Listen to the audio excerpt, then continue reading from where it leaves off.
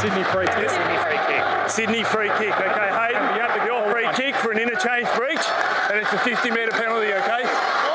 So McLean is going to put Sydney in front with 50 seconds remaining. They might tear the joint down, the Roos fans. Yes, what an event at Marvel Stadium on Saturday. Of course, North Melbourne, very brave, but eventually beaten. I saw enough on Saturday to think that North Melbourne and their midfield have a very bright future, and the bloke who counts their interchanges doesn't. On the show now, Code Sports' Daniel Cherny. We always get Daniel on a Monday to chew through what has happened on the East Coast. We might get him to chew through a few matters that are happening on the West Coast or at West Coast at the moment today as well. But Daniel, welcome. What did you make of the goings-on at Marvel on Saturday? G'day, Duff. Yeah, just extraordinary scenes, clearly.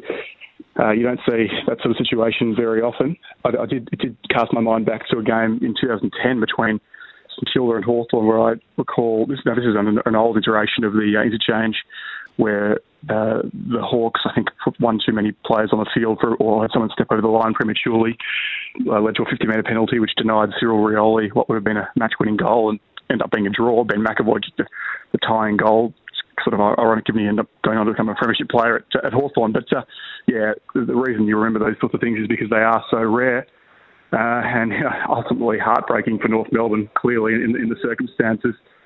You couldn't make it up. The match was obviously in its dying moments. The Swans had been probably lucky to even get as close as they had at that point. And then, obviously, you just see this free kick plucked out of nowhere. There's this hold up. Can't quite figure out what's going on. And Hayden McLean suddenly with a shot from point-blank range, and that ends up being the difference. So, very disappointing for North Melbourne. Having said that, obviously, in the grand scheme of things, it doesn't really matter whether they win or lose these games. At this point, it's not going to cost them a final spot or anything like that. I mean, the ultra cynic in you would suggest that it's actually beneficial for them in terms of the draft pick situation, although given how poor the West Coast are going, it's probably not going to matter too much in terms of getting pick one. But, yeah, extraordinary scenes and not a situation that you're likely to see very often. No, I mean, obviously the fans want to see their team win, but you're right. I came away from watching that game with an incredible sense of optimism about North, because I'm just adding up the players they're going to run through that midfield in 3 years' time. And we looked at Wardlaw in his first game. You look at Jai Simpkin, Harry Sheasel, who went into the midfield for that game and almost became the match winner. Probably should have been the match winner, really, had they not got their interchanges wrong. You've got Luke Davies-Uniacke, who didn't even play, and Will Phillips has been a maligned number 3 pick in the draft, but showed a lot in that game as well, and looks like a really good inside ball winner and a distributor to the players around him. So I looked at that and I thought, wow, I think West Coast would love to have a midfield like that and be placed in that position that North Melbourne are in going forward. It was just that the pain of losing when you've lost a lot for their supporters was a bit hard to bear. Probably made a little bit more painful by the fact that Hugh Green would have just had his head taken off at the top end of the square and not received a free kick for it as well. So they were probably thinking they were due a free rather than have it go the other way. Yeah, and I think also in the circumstances, given the emotion of the week and the situation surrounding Alistair Clarkson and the sense of siege mentality from North Melbourne, which is a sense that you get at that club over a long period of time, probably because of the existential challenges that have faced them over the years and the sense that they're always fighting an uphill battle on just about every front. And it's funny, you talk through North Melbourne's youngsters and the midfielders, and we don't even talk about Taron Thomas, but if he can somehow turn things around to the extent that he gets a good run at it, and he's cleared of the sort of allegations against him, then those are all ifs clearly. But I think he's about as talented a player as any on that list. And then when you add it to Sheasel and Wardlaw and Simpkin and Davies-Uniacke and Phillips as he comes along, there's a lot to like there. It's interesting you talk about Wardlaw. Obviously, injury meant that he only made his debut in round 10, and he missed a fair bit of footy last year through injury. But from the underage footy that I saw last year, it was a reasonable bit. I really like Ashcroft. Clearly, Sheasel was a very talented player. But the two players that really on the eye test stood out to me were George Wardlaw and Elijah Hewitt.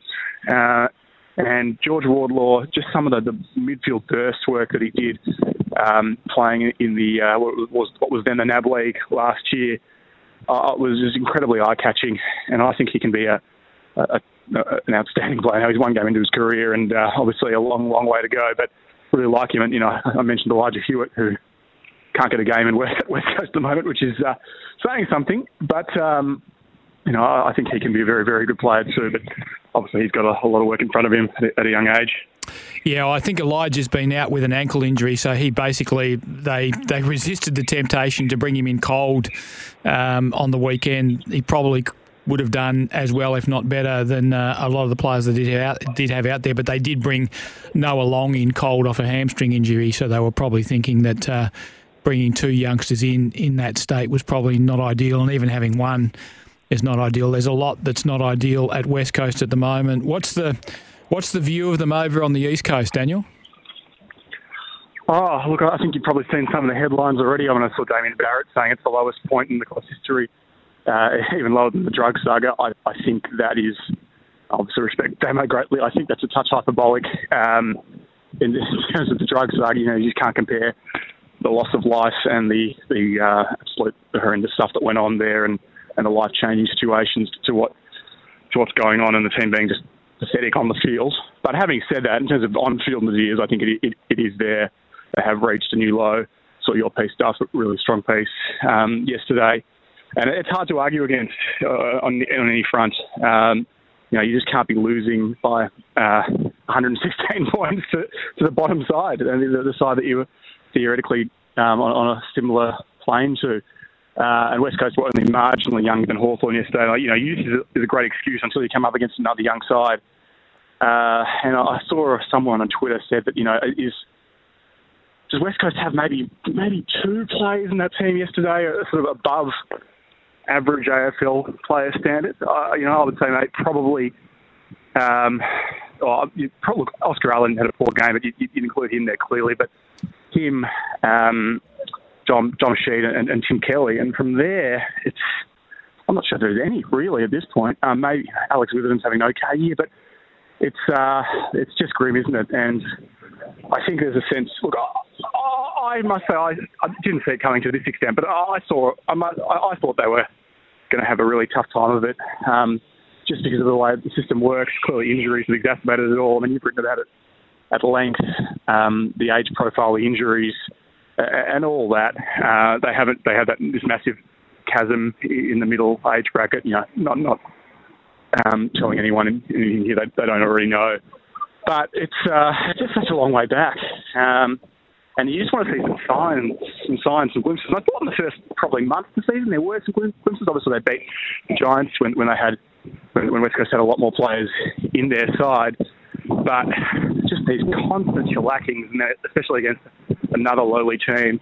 It's one thing to lose, but to lose like that, gee, you just got to be better than that. And they're just a million miles off it. And really, they're about as bad as a side as I can remember, because it's just not. It's 400-point losses in the last 25 games or something like that.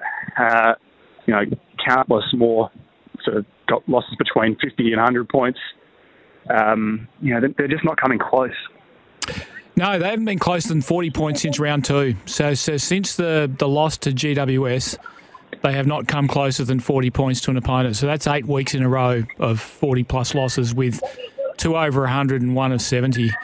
That's pretty dire. I would probably put Liam Duggan in the group you mentioned as, probably maybe not far above average as an AFL player, but a good, serviceable, solid AFL player, and certainly a good enough player if they chose him to be captain to be the captain, I think. And I think he's firming as a possible captaincy choice for them next year, because I can't see Luke Shuey continuing. It's just that, and I think the key one you mentioned there, and I certainly mentioned this in my piece for Code Sports, the massive hole in the list between the old and the young.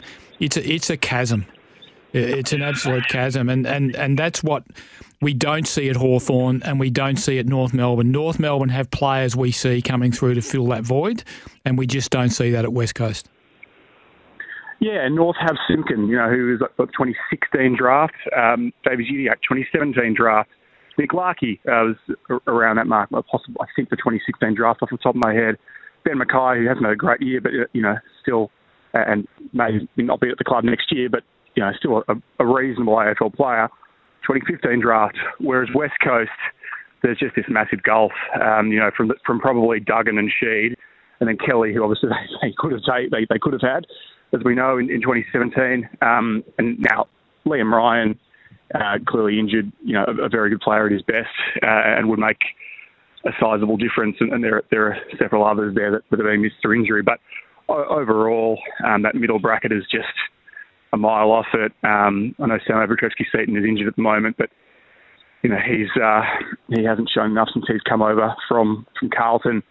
They brought in Jayden Hunt in part to sort of fill this gap, and he just hasn't really delivered at any great level. I touched on Witherden. He's been a bit better this year, but he's fighting a losing battle in defence and has his limitations. So it's a very, very difficult situation there for West Coast. They've been left with this massive gulf through several reasons. Some poor picks, the fact that they were up and about, and therefore didn't have great picks. Trading out for Kelly is obviously the elephant in the room. And the system is sort of designed to catch up with you like this, but just not to the extent that it has. They just would have hoped that the likes of Bailey Williams or Callum Jamison or whoever it is, Harry Edwards, just these guys would just be showing more by now. And they're just not, because you look at Hawthorn and you look at Josh Weddle yesterday, who was outstanding for the Hawks as a first-year player, or even a Connor Nash, who, an Irishman in what is probably his 6th or 7th year, so pretty much in that middle age bracket on the list, a sort of emerging top-line player at that club, and West Coast just don't have probably any of those. No. Your view of Richmond, we talk about Richmond every week, but they came up a point short of Essendon. What did it say about the two clubs? It was a great win by the Bombers, and I was happy for them because they've had such a tough time of it against the Tigers, and the way they snatched it was quite dramatic with, of course, Mason Redmond bolting down the outer side of the ground and them being able to get the ball to Durham in the goal square. But what did you make of that game and the implications for the two teams? Look, I think what it probably says is that both of those sides, it probably speaks to the ultimate truth about both those sides, is that they're both middle-of-the-road teams. And I think most of what we've seen so far this year would suggest as much. Richmond have clearly lost a few close ones, Essendon getting it done in a close one on Saturday night. I think, clearly both have some limitations. Both went up and running. Their top-line senior players, when they're all up and running, I think are both pretty good teams on their day, but just don't have enough consistency to sort of really contend with the top 6 with any great regularity. I mean, we saw Richmond beat Geelong last week, but I think Geelong's form line, we're probably getting a bit more clarity around them. I mean, I know when they were 0-3 or even 0-2, there was this talk of, they've got a pretty soft run coming up, don't they? And then they did play themselves back into form with massive wins over Hawthorn, West Coast, Sydney, and then Essendon as well, and the Crows. But when you look at that lot of wins compared to how all these other teams have, when you consider how some of those tight sides they've beaten have gone since then, it's not a particularly impressive run of wins in the grand scheme of things. So then the fact that Richmond beat Geelong was great for Richmond, but maybe didn't say quite as much about the Tigers as it did about the Cats. And the fact that the Cats have then lost on the weekend the Dockers, again, just puts a bit more context around it. We've got to this point, round 10, where most sides, sides have played more teams than they haven't, and we get a pretty good context around where, who's who in the zoo. And I think what it shows is that Richmond are a middle-of-the-road side, so too are Essendon. I think so too probably are Geelong at this point. I think on their day, they can, when it's all clicking, and they have their full allotment, that they can push right up there. But from 5 and 5, they're going to need everything to go right from now, and I'm just not sure that that's going to happen. So I know that didn't necessarily answer the direct question about Richmond and Essendon. We'll probably expanded a bit on that, but I think just some of these results are providing pretty important context in the grand scheme of things. A couple of players, Zach Merritt as the captain of Essendon and the chase down tackle of Dustin Martin, which was, for everything else he did on that night, was probably the thing we will remember. It's not something he was known for in his previous existence as an AFL player, but it was the act of a captain that changed the outcome of a game, and he will be remembered for that. Him first, I'll let you talk about him, and then I'll ask you about a second player from a different club. Yeah, look, Merritt, he's a bit of an interesting player. He's an interesting player. I think he's been a bit polarising. Perhaps there has been a sense, like all of Essendon's midfield, that they run one-way runners, and clearly Brad Scott had been brought in to try to stop that and harness them and ensure that the Bombers probably for once were at least equal to, if not more than, the sum of their parts. And I think they are getting to that point. I'm still not completely convinced on them, but it was an important win for them. It sort of keeps them around that top eight hunt. And yeah, a great moment for Merritt. Voted unanimously as best of field, winning the Yukon Award. In doing so, deservedly so, 39 disposals, great run down and tackle, led the way. And he's a very good player. I don't think there were ever too many doubts about that. He provides an important dynamic to that midfield. I think most clubs would be very, very happy to have, all clubs would be very, very happy to have a player like Zach Merritt in their side. The other player comes from Port Adelaide, Zach Butters. That game he played against Melbourne on Friday night, that has to rate with the best individual performances I've seen this year. I just wanted to ask you generally, if you did a top 20 right now in the AFL, would Zach Butters be in it? It'd be very, very close, if not in it. I think, and obviously talking on the back of what was the best game of his career, really a signature game for him to this point. He's only in his 5th season on the list, so still a baby. He's had some injury concerns over that period as well, so he hasn't even had a clean run at it. But I think there's been a sense probably from the first or second year of his career that there's a general sense of how special a player he could be. Just the ball use, the toughness, incredibly tough for a guy who still is a pretty small bloke to get that much of the ball in what the conditions that you'd imagine better suited to bigger body players in the wet. It was an outstanding game up against Melbourne, who clearly one of the great midfields of the modern era. He's well on the way to being an All-Australian this year, and I suppose he has to be in that consideration for the top 20, 25 players. I mean, I think if he can string this sort of run together, I'm not saying he has to have 41 every week, or it wasn't 41 and 2, but if he can consistently become a 30 disposal ball winner most weeks and average close enough to a goal a game, he will very quickly enter the conversation with that Petrarca Bontempelli level of player, and he's sort of gradually getting there already. Just one more quickie before I let you go, Daniel. Are Port in the premiership mix now? I think so. I think they have to be considered. If you win, 7 on the trot, and they've just set up their season so well, I think we do forget that it's not that long ago.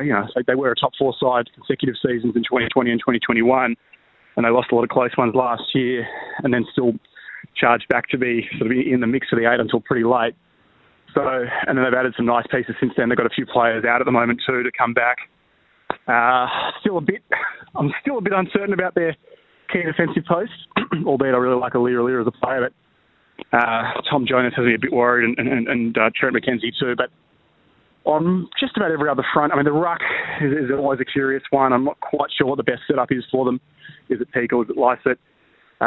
Is it Jeremy Finlayson sort of playing that undersized ruck and adding an extra midfielder to the rotation? He's become a really nice player, Jeremy Finlayson. Probably better than I thought he was at the Giants. But I think they have to be because their best players now are all young and, or for the most part, young and improving. I think there's still a fair bit of upside there. So to get yourself to 8 and 2 and have the talent that they do in a year where Collingwood are probably the best side to this point, but they're not absolutely streets ahead of the field. I think Port are in the conversation, but I certainly wouldn't have them as one of the 2 or 3 favourites. But they're probably in that. They've probably moved up to that 4th seed now behind the Pies, the Lions, and the Demons. Daniel, always a pleasure to talk to you. Thanks so much for joining us on the show today and sharing your thoughts with us, and we look forward to speaking with you again very soon. No worries, Duff. Good on you. Daniel Cherny from Code Sports always gives us a great wrap on events on the East Coast over the weekend. We'll take a break and be back with more of the show after the break. If you want to give us your thoughts, there's a lot of text coming through, which we'll get to in the last half hour of the show on West Coast. You can do that on the Temper at Bedshed text line 0487 736 736.